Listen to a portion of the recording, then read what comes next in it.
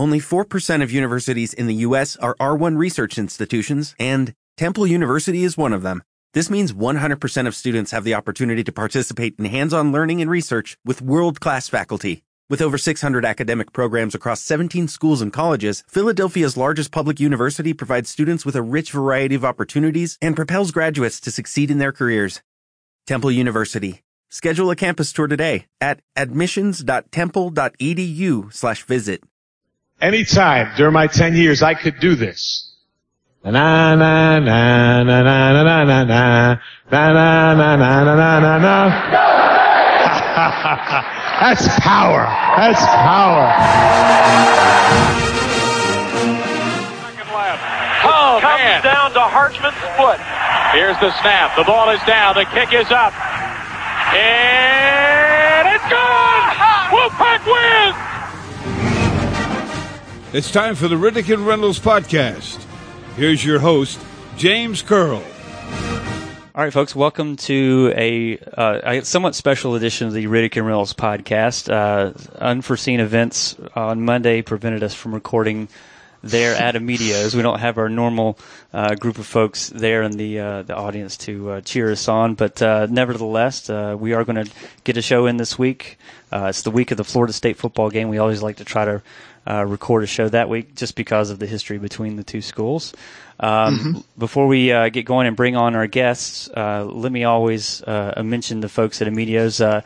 This is kind of a pro bono spot for them. They're not giving us any beer or pizza this week, but we'll be kind and throw them a spot anyway, and just let you know that you can watch the away football game this weekend against Florida State at Amedio's and get half-price pizzas during the game. So definitely be sure to take advantage of that deal. We always say that there's no real better place to watch a state football game or basketball game than Amedio's. Matt, you're on the line. I think you recently watched a game. Were you there for the Boston College game at Amedio's? I was there for Wake Forest game. Okay. The Boston College game, I had to work and my dad's birthday and all that. But I was there for the Wake Forest game, and I will probably be going, depending on work situation, for the Florida State game. Yeah, and you can vouch, I'm sure, for the crowd and the number of folks. Yeah, it's a good crowd. It's not a bunch of crazy college kids, but it's a bunch of people that are passionate about state, and they have it on all the TVs. So there's really not like a bad spot to sit in there. It's just good. The wait staff is all state people, so it's nice to be surrounded by that and not have to listen to other fans going off and being confused as to what everyone's cheering about and everything. So I think that's a neat advantage that they have. Yeah. So definitely come on down to Amedio's this Saturday and watch the game, and you'll be most definitely surrounded by a lot of state fans eager to cheer state on to hopefully a victory against Florida State, and you'll get some wonderful Amedio's pizza for half price as well. All right, we hinted at the fact that we have a guest on the line with us this week. He's joined us in the past, and we're happy that he was able to join us again this year, in spite of the elevator issues on Monday. Bud Elliott from Tomahawk Nation is on the line again with us. Bud, how are you doing, sir? I'm doing well. Glad to be back, and as always, this is one of the few, I think, non-FSU podcasts I actually listen to, so... Oh, well, happy to do it. That's wonderful. I'm glad to hear that. Very glad to hear that, and that's an honor because you are not just a fellow coverer of college sports, but you also have a podcast yourself. I believe the Nolecast. Is that right? Yeah. We have the Nolecast brought to you by Madison Social, which won Best Bar in Tallahassee for 2 years running now. So nice. A great place for food and drink. So, state fans, if you're in Tallahassee, anyone's going to the game, yeah. It actually is right there next to the stadium, which is a great location for the owners and for us to to promote on the podcast. You should, if you are a state fan that goes to Tallahassee and have heard about them through the Riddick and Reynolds podcast, you should tell them that you're there because of the Riddick and Reynolds podcast, and just maybe record how confused they are at what is the Riddick and Reynolds podcast. I've never heard of such a thing.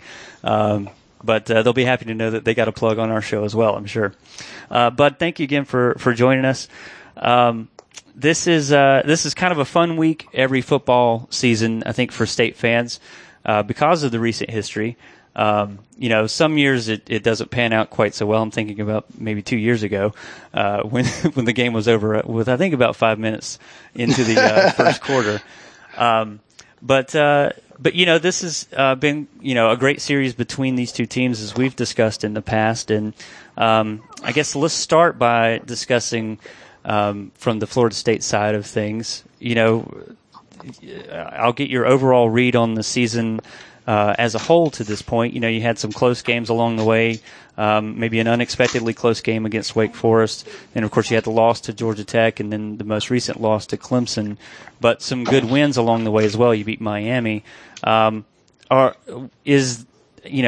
seen some of your tweets recently trying to, I guess, be rational with some of the less rational Florida State fans.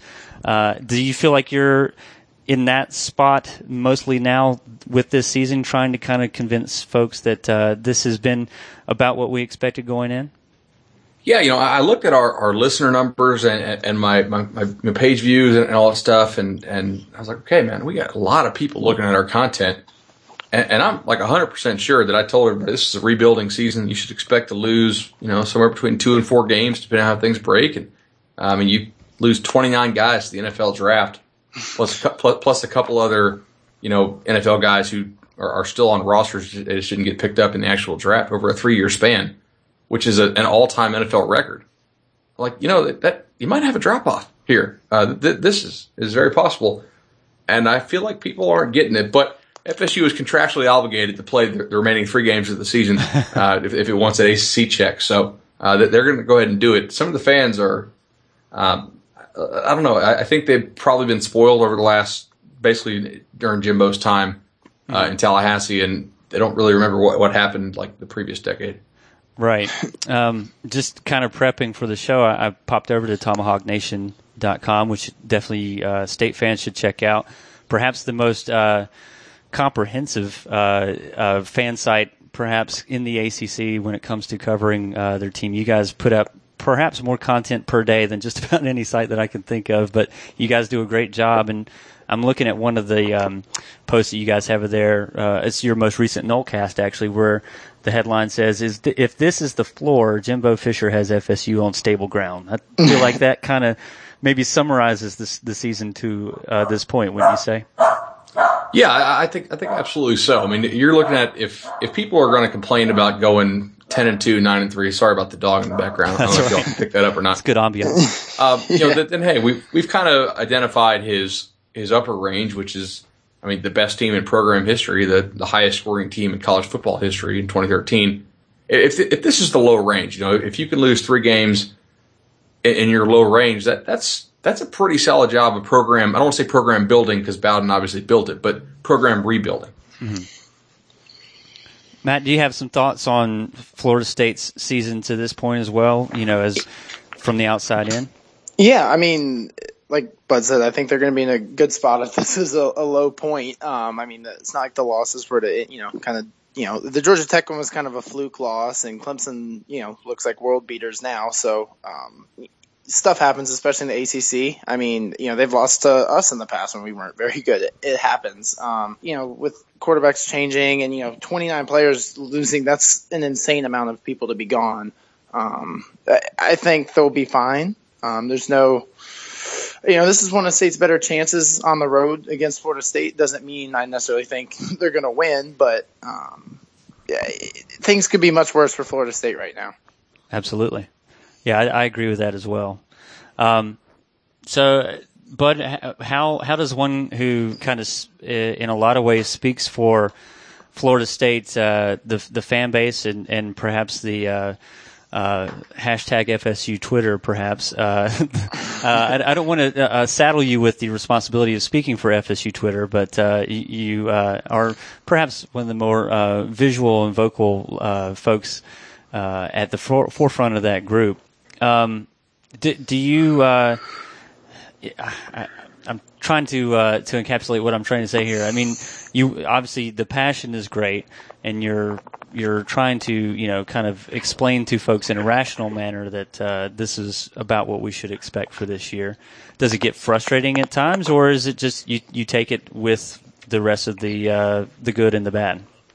I a couple things. One, I actually did have kind of a big falling out with FSU Twitter over the summer because I told them to go ahead and unfollow me because I'd spoken out against them harassing this female journalist, which they really had no basis to do, and it just had big time sexist undertones. It's like I'm not down for that, man. Like, criticize somebody's content, not whether they're a chick or a dude. So I feel like I have a lot of them blocked now.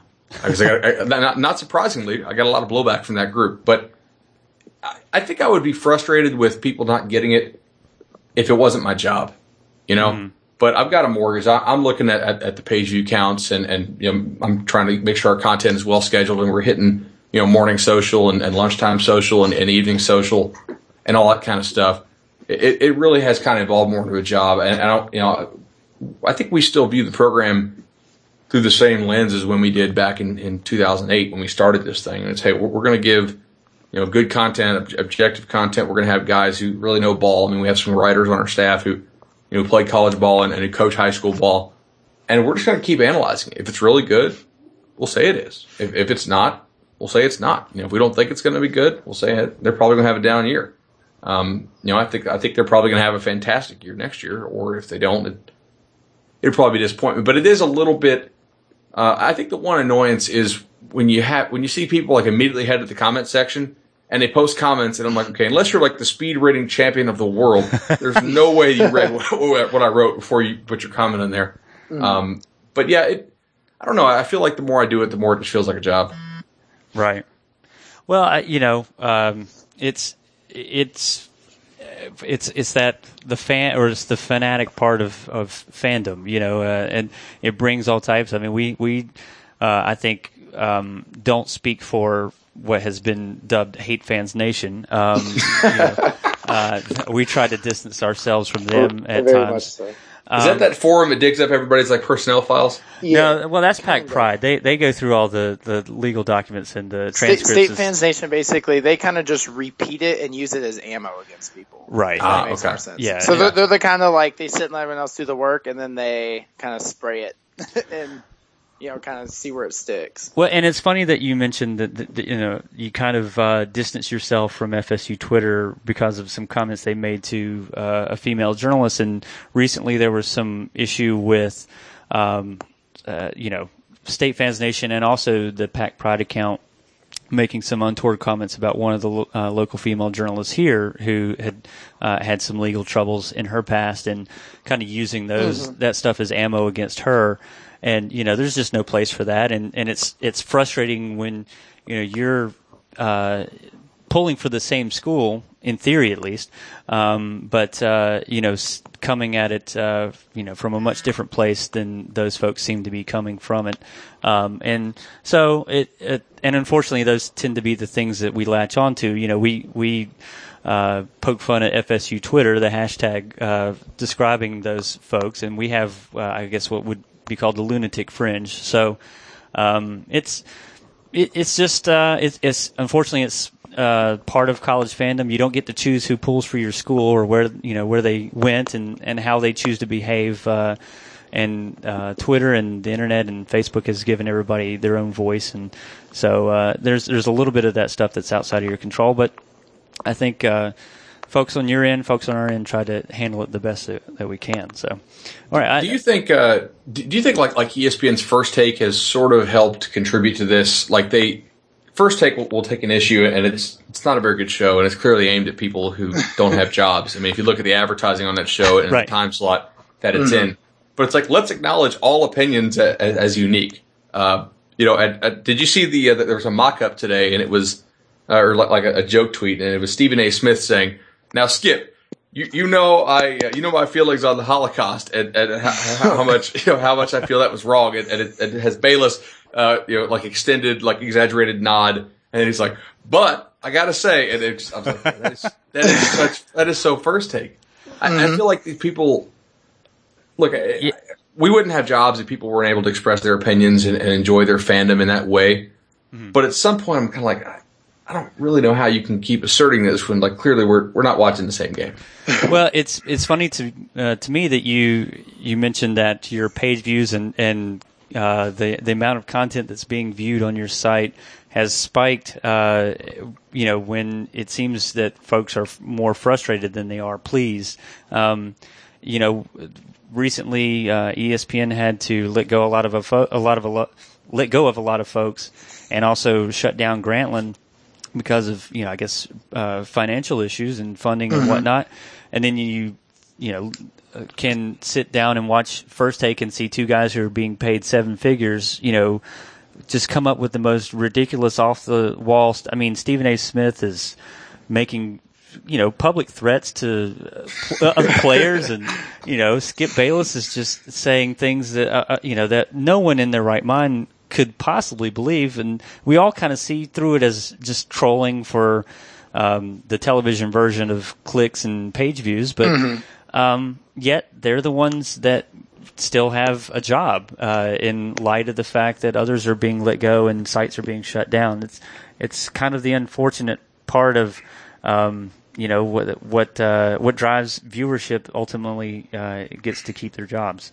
Not only do they still have jobs, they're making multi-millions a year. I mean, I looked it up just because I was curious whenever folks would starting to let go at ESPN, and the amount of money that both Skip Bayless and Stephen A. Smith are making from ESPN is absurd. I think John Gruden's one of the highest paid on-air talent that they have, and a lot of times, I mean, I don't have a huge deal with John Gruden, but, I think he sometimes spends more time on Twitter mentions being, lambasted than he does being praised for his analysis and those sorts of things. So right.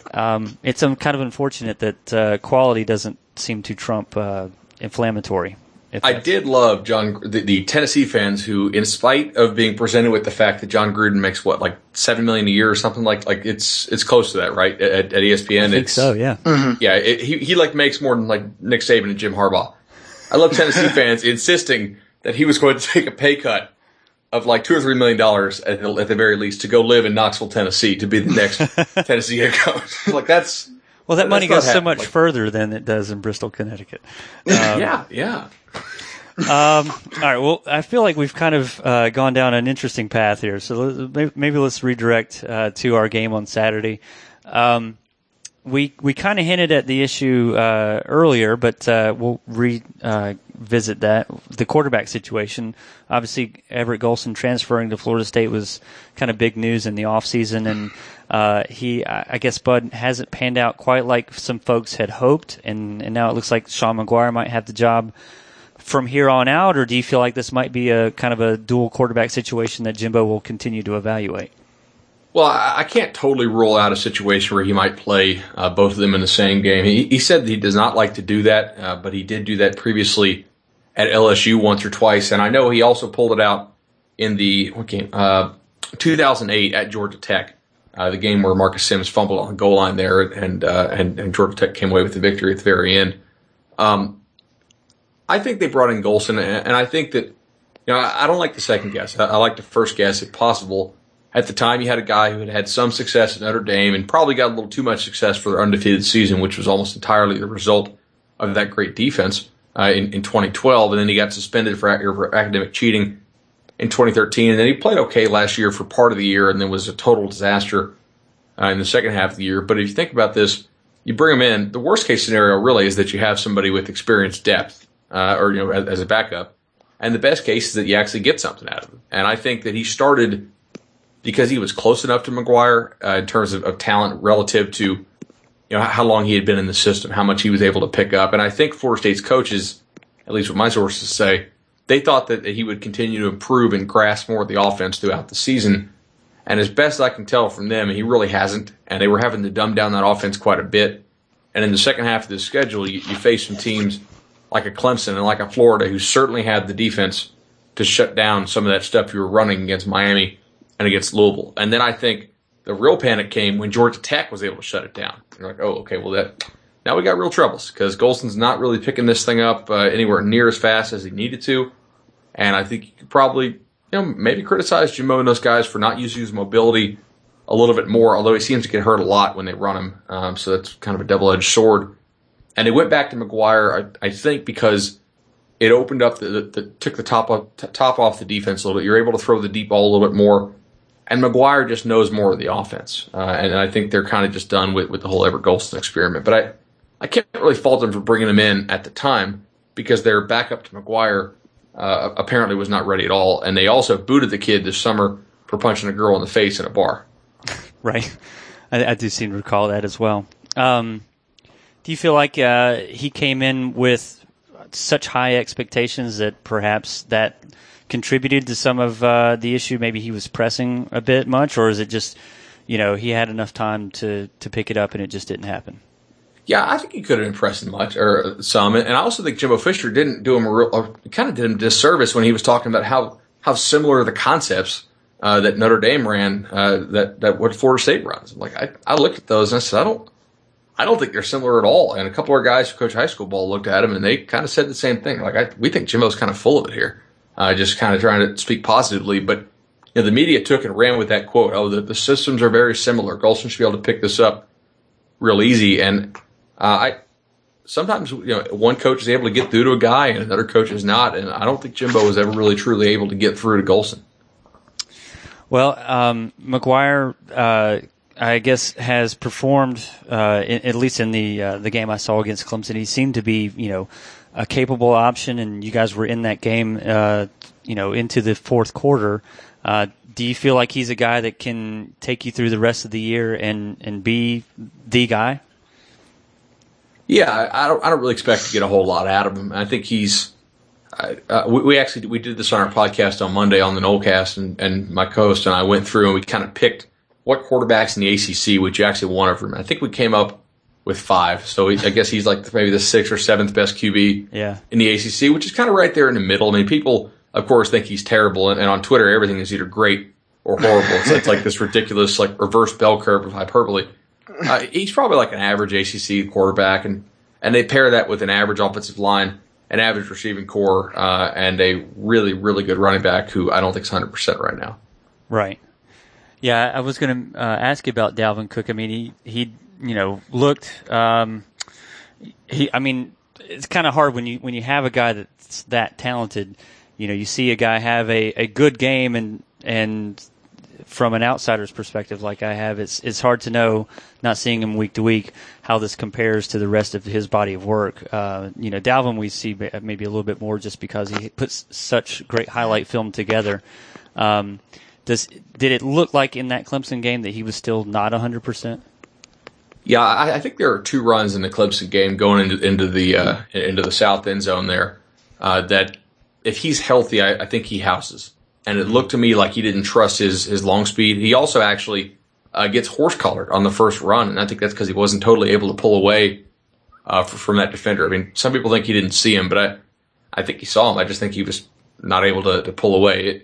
When he's healthy, Dalvin is the second fastest player on Florida State, behind only Kermit Whitfield, their kick returner, who also runs track. I mean, Dalvin is legit, like NCAA track fast. He has just special speed. It's hard to put a percentage on how healthy he is. I asked him that after the game. I said, "How healthy are you?" And he said, "I'm healthy enough to play." And he kind of just smiled. And I said, "Okay, well, that's most guys will tell you, hey, I'm 100% if they're anywhere close," and he wouldn't. Yeah. He wouldn't do that. But yeah, I think he'll play. He's been bothered by the hamstring and by the ankle, but I don't think he's 100%. Matt, do you have some thoughts? I haven't been able to really watch a whole lot of Florida State. I mean, the bits I've seen of Dalvin Cook are next level stuff. And when you mentioned Kermit Whitfield, it's funny because I was just thinking that's the only person I could think of that may be faster, because that kick return, I think, was it the national championship game he had at the end? The Auburn game. I haven't seen many people run that fast before. It's going to be, I mean, even if he's not 100%, he's still going to probably be the best running back that State has faced this year. They're going to have to still be on their A game.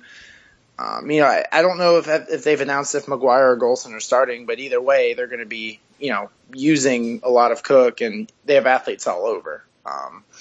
It is, I hate to say it, but it is what it is. You just got to have to play a top game against even a 90 or 80% Dalvin Cook. You're going to have to swarm the ball, commit a lot of men to him, to really kind of keep him down, from what I've seen at least. Yeah, but from a State perspective, one of the strengths of our season to this point on defense has been the defensive line. How do you see State's defensive line matching up against the Florida State offensive line? I think State's defensive line will do pretty well. Florida State offensive line, they're missing their starting right tackle. They had to move a guard out to right tackle because the backup right tackle got hurt. The guard was a guy who initially was supposed to be the right tackle for the season, but he kind of concussed / ate his way out of the job and very much looks like a guard. Yeah, his name's Mavity, and we were trying to come up with like creative ways to call him like super morbidly obese. Just call him Gravity. Yeah. Oh, I like that. Yeah. The center is also out, the starting center, but I like the backup better, and I don't know how much I buy that the quote-unquote starting center would actually get his job back if he was healthy. The backup's been decent, and then one of the other guards is sort of also limited. So they're a little banged up on the offensive line, and they also have a habit of false starting and blowing assignments, and they're obviously pretty inexperienced and have played a lot of different combinations on the front this year. On the other hand, I will say that they are occasionally able to just blow open huge holes for Dalvin, and it really puts those linebackers in a bind if Cook is able to bust through the line and not really have to slow down at all, because then he's juking at full speed or as close to full speed as he is. So what we've seen a lot this year is they allow some tackles for loss, and then they also open up holes and bust long plays, especially if you have safeties that are too nosy. And you can load the box against Dalvin Cook, and I think you kind of have to. But the other downside of that is if your safeties are crept up that close, A, play action pass over the top, but B, the angles of attack you have there against the running back, you got to be damn sure that you're taking an efficient angle to the ball because you're so much closer. Well, and they'd be able to hit some long ones off that. If there's one thing that we're rock solid about this year on NC State's defense, it's our defensive secondary, and I say that completely tongue in cheek. The defensive backfield has definitely been kind of a work in progress for State, and I think they have improved a little bit over the course of the year. They're not getting beat nearly as badly as they have been at times, but lessening the beatings. Yeah, we're getting run over slower than we were before. Yeah. But yeah, you're right. I mean, if you start cheating to try to stop Dalvin too much, then suddenly you're way out of position, and that can get kind of nasty. And you're right, but there were times in that Clemson game where he just, I was, I think Dalvin had a couple of big long runs, and I was like, obviously he's the guy toting the rock, and God, I hate that phrase. I don't know why I just said that. He's the guy carrying the football. But if you look at the play as it transpires from the jump, I mean, he's just got mountains of space to work with, and it's easy to say, oh, I could run through that, but we all know I certainly couldn't do it, and most of us can't. But the amount of space that he was afforded against a good Clemson team on defense was pretty remarkable at times. So you're right. I do think there are going to be plenty of not plenty, but there will be times Saturday where he'll have lots of room to operate, and it will put a lot of pressure on our linebackers and defensive backs to make a tackle, probably in open space, on one of the tougher guys to bring down in college football. Right. I would also invite NC State to just basically allow Florida State to get into the red zone and then stop them there. They are one of the most horrendous red zone teams I've ever seen in Tallahassee. I mean, they're like 100 and what are they? This is going to be some really bad radio if I Google this, but they're in the hundreds in red zone touchdown percentage this year, which is not very good. And it's basically a combination of having a quarterback who doesn't really anticipate. He's kind of a see it, throw it guy in the red zone. By the time you see it, a lot of times it's closed. Then they don't really trust their bigger receivers to run the right routes yet for some reason, so they're using like some midgets. And then the offensive line is not that good, so they're not having the best year. That was kind of the Tom O'Brien, Archer model for success on defense during his time here, was to just. To use that phrase again, get run over slowly for 60 yards of the field, and then when you get to the red zone, just kind of buckle down and just pray that they don't score touchdowns. Yeah, just send 10 guys and hope they miss a throw or something. But it's kind of interesting. I was looking at some of the stats on both of our two teams, and State obviously was kind of bummed out that they dropped both the Louisville and the Virginia Tech games. They were both winnable games, and coming into the Louisville game, State was 4-0, and everybody was calling us the worst 4-0 team in the country. And we really wanted to validate ourselves and came up short. And, of course, Virginia Tech gave us a ton of opportunity to get a win in Blacksburg, and that didn't happen. So, 6 games into the season, I think State fans were kind of down on the team after a promising start. But, as I look at some of the statistical numbers and the way that they've played in the last few weeks, I mean, we did come up short against Clemson, obviously, but, everybody else has to this point.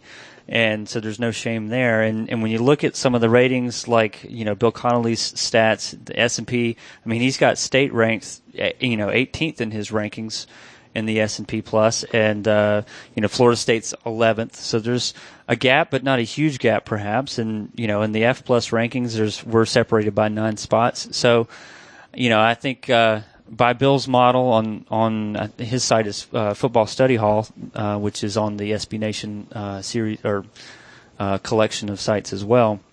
Definitely good stuff to check out there. I think I saw State's win probability at 38%, which doesn't sound great. Doesn't mean obviously that State has a great chance of winning, but when you think about the venue and the two teams going into it, I think if you told State fans at the start of the season that they would have almost a 40% chance of winning that game by some metrics, I think they would probably take that. Is that fair?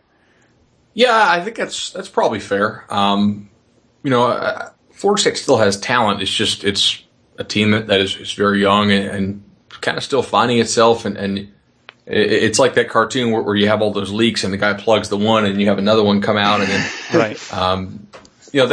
I think what's the spread now? 9.5, which is if you go by kind of the Vegas odds, that's like a 30% chance, I think, roughly. Like once you get under 10, you get to about the 30% chance for the underdog of winning. Mm-hmm. But yeah, somewhere 30, 35, 40. That's probably pretty fair. I mean, I don't think Florida State is good enough to overlook State. Somebody suggested to me that Florida State should just rest Dalvin Cook. And I was like, I don't know if you guys really understand like the team they're playing this week. Like that, you're looking at the wrong week. Next week is Tennessee Chattanooga. This week is NC State. They're actually pretty decent.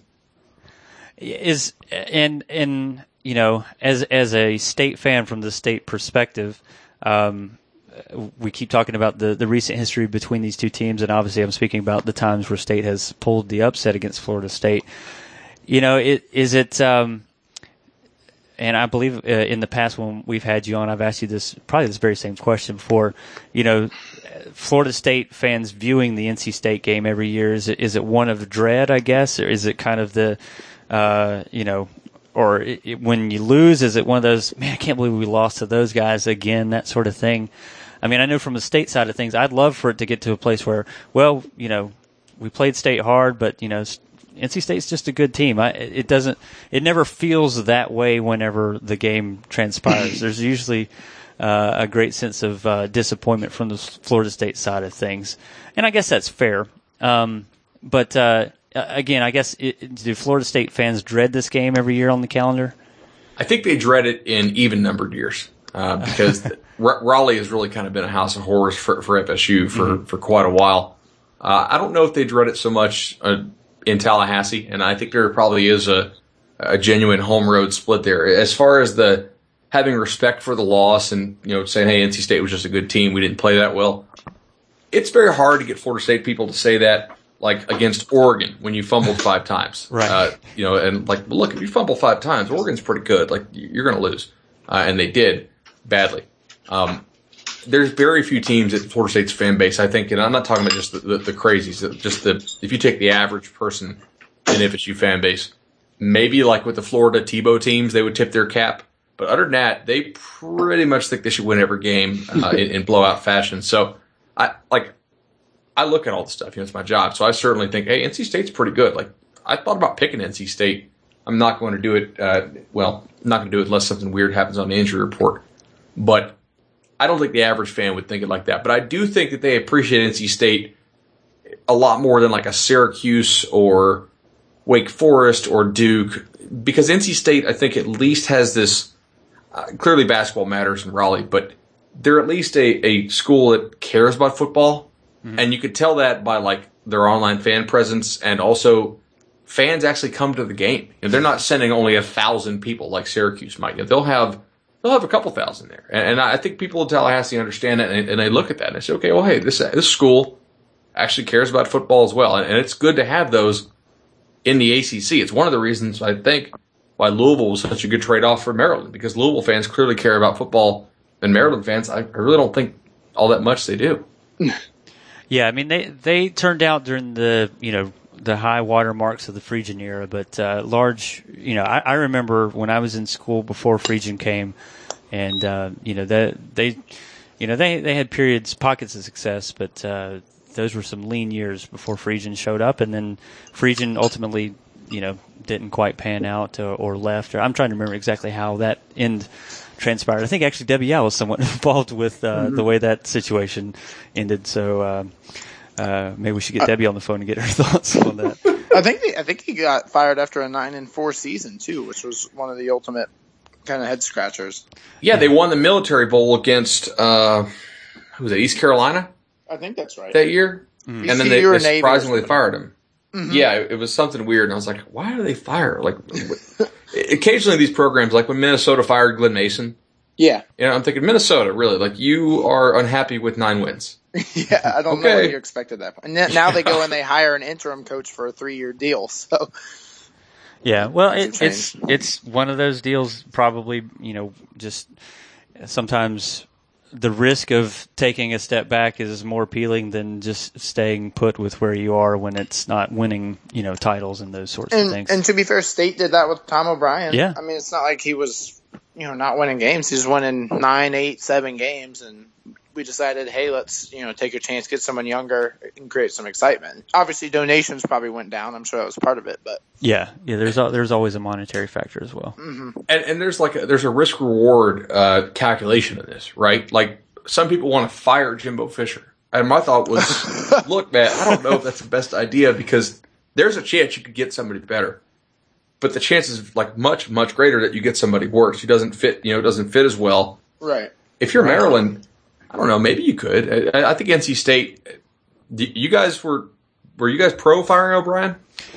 I think I'm trying to remember where we all stood on that. Yeah, it's easy to look back, in retrospect and think, but I think I was kind of torn either way. I was, I'm a big recruiting guy, not to Bud's level, but I followed a lot, so it was exciting for me to see the potential changes coming, but I didn't hate Tom O'Brien. I thought he was a little kind of a bland guy who'd throw some barbs out there and make it fun that way, but he won the big games, but the frustrating part was losing the games that you shouldn't lose. And so far, Dave Doran's been the opposite. He beats all the teams he's supposed to, and then loses to the ones he can't. You're not supposed to win. So I think I was pretty 50. I was okay with it, but I wasn't broken up over it or thrilled about it. Yeah, I think Matt summed it up pretty well. There were the head scratching losses, including the one against Maryland that would have sent State to the ACC title game. Torrey Smith somehow was allowed to go off for something 3 or 4 touchdowns, 8,000 yards. Yeah, and you wonder how do you not cover that guy? So yeah, and when you start when you're cantankerous and as Matt said, aren't devoted to recruiting, and we all know Debbie has made it very clear that she wants a guy who values recruiting very highly. That didn't mesh with her system, and she didn't hire O'Brien in the first place. So anytime a new AD gets hired and there's an established coach that isn't exactly winning championships, there's always kind of that, how long is this marriage going to last kind of deal. So I think the closer you get to where Florida State has been, the more that risk increases. I think that's a pretty safe assumption. If you're looking for a guy that can take you from 10 wins to winning national titles, finding that guy is much more difficult than finding a guy that can take you from 6 to 7 wins to, 10 wins. Right.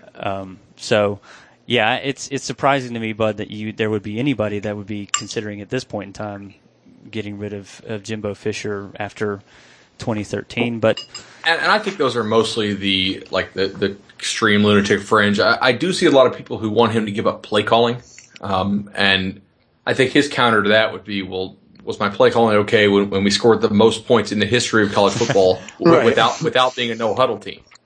You know, Yeah. I think the play calling is sometimes an issue. I actually thought it was really good against Clemson. They didn't execute all that well, and I mean, look, that's clearly on him as the offensive coordinator. But I was laughing myself when some of these people were suggesting that they should go out and get Nick Saban. I was like, I don't know if y'all understand how this works. Like, let's list off the coaches you'd rather have at Jimbo. Nick, Urban, maybe Jim Harbaugh, Bill Belichick. Yeah. Kelly, like if you can count them on both hands, you should probably keep your coach. Yeah, there's I remember the Mark Godfrey hiring cycle during basketball, and some of the names that were being floated were equally kind of outlandish. But you know, it's once you win a title, and you know, Florida State has multiple titles, NC State has multiple basketball titles. It gets very difficult to manage expectations when it comes to potential head coaches. But we've hit a number of topics. Geez, I didn't think we would bring up Tom O'Brien and also some of the other stuff that we hit on so far. So I guess maybe this closing question for you will be: do you have a read on this game? You said you were almost close to picking State pulling off the upset, but I think I would go with you on having Florida State win this one. Do you think they win it comfortably, or do you feel like this is a pretty close one, indicative with the spread? I think this is a game that'll probably be a game at halftime. I'm going to have Florida State pulling away, I think. But my main concern here was FSU's kids were just devastated after that Clemson loss. I mean, they really thought they could win that game, and I think the first half only further kind of buoyed that belief, and for them to lose, and it's the first time pretty much everybody on this team has not played for the ACC title, and so now they have to go regroup, and I do think it's a challenge to get these guys to focus and say, hey, this is another important game.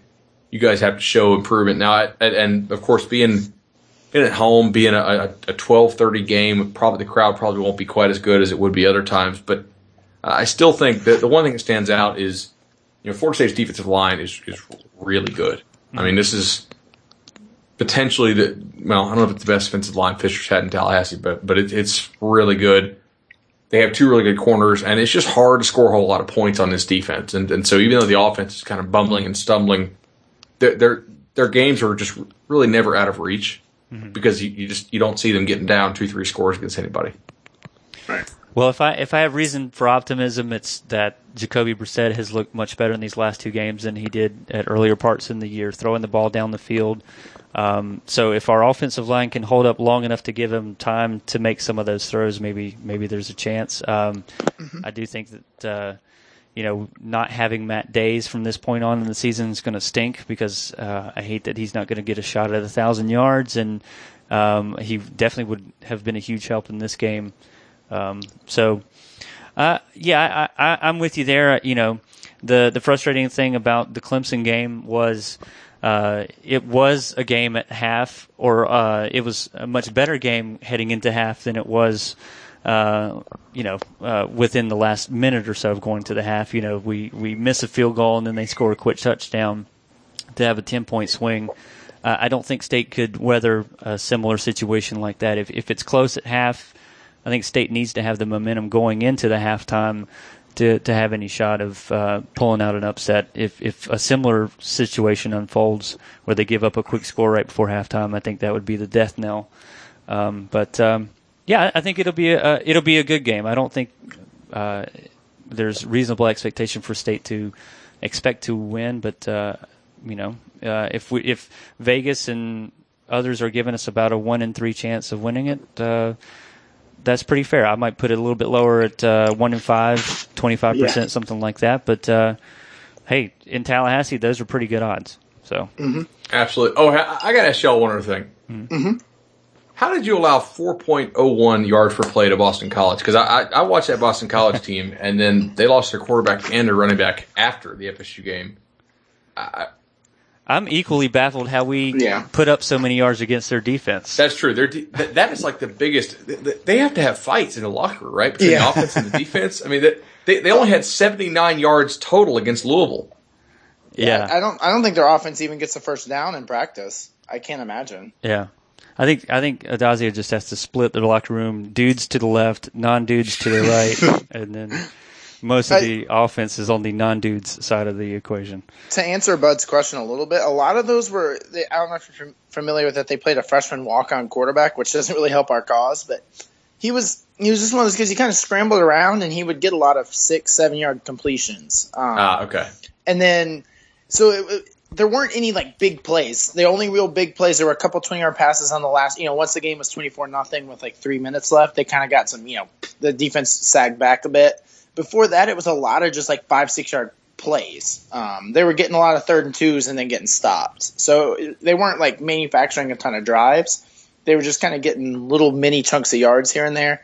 So it was kind of a weird statistical game from that aspect. They didn't really, they didn't really like dominate offensively, obviously, but they somehow cranked out an okay amount of yards. Yeah, I think I remember tweeting maybe at some point early in the 4th or late in the 3rd that BC had started the game getting close to 3 yards of play, and then it had dropped below 2. So there was a point later in the game when State's defense had kind of gotten that number down pretty low, or at least what you would expect with BC's offensive woes to produce. So, yeah, I think some stuff late really kind of buoyed those numbers a little bit artificially. So, all right, better offense. 2014 Wake, 2015 BC. Do I have to choose? I mean, it's crazy. Like I was like, I don't think we're going to see another offense as bad as that Wake team in a while, because they had a bunch of linemen who I thought were probably FCS level, Yeah. And then now Boston College, granted BC is due to injury a lot, so I guess I give them a pass. But those are unwatchable teams. Yeah, it was not a very fun game to watch. Is it Missouri that hadn't scored a touchdown in like 4 months or something ridiculous? Yeah, it was like a month and a half, and they finally scored one against Mississippi State. Oh, they finally got one across the white chalk line. Oh, that's good. Yeah, in that rain game. Yeah. Yeah. Mm-hmm. So, that would be an unwatchable game right there in 2015, BC versus Missouri. So. Almost as well. They did play Missouri played Vanderbilt this year, and I think it finished like 9-6 or 9-3 or something. Florida played Vanderbilt, and it was 9-7. Yeah, and they had to score a late field goal to even win that. Yeah. So, offense is not exploding everywhere across the country, just at certain spots. So. Right. Well, Bud, thank you so much for joining us under somewhat unusual circumstances. As I always do when we bring folks on, I wish you guys luck and pray for no injuries for both sides. And we'll see how things shake out on Saturday. I think it'll be a good one. Yeah, I look forward to watching, and take the stairs, guys. Yeah. There's been a lot of that this past week. So, all right. Well, for Matt Purdy, this is James Curl saying so long from the Riddick and Reynolds podcast. We moving on up in the world like elevators. Me and the crew, we pimps like 82. Me and you like tone. Yeah. Like this, East Point, and we gone. Your mama and your cousin too.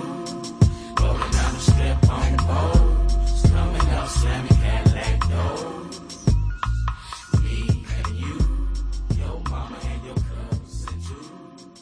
Rolling down the strip on boats. Coming up, slamming Cadillac doors. With Lucky Land Slots, you can get lucky just about anywhere. Dearly beloved, we are gathered here today to... Has anyone seen the bride and groom? Sorry, we're here. We were getting lucky in the limo and we lost track of time. No, Lucky Land Casino, with cash prizes that add up quicker than a guest registry. In that case, I pronounce you lucky. Play for free at LuckyLandSlots.com. Daily bonuses are waiting. No purchase necessary. Void where prohibited by law. 18+. Terms and conditions apply. See website for details.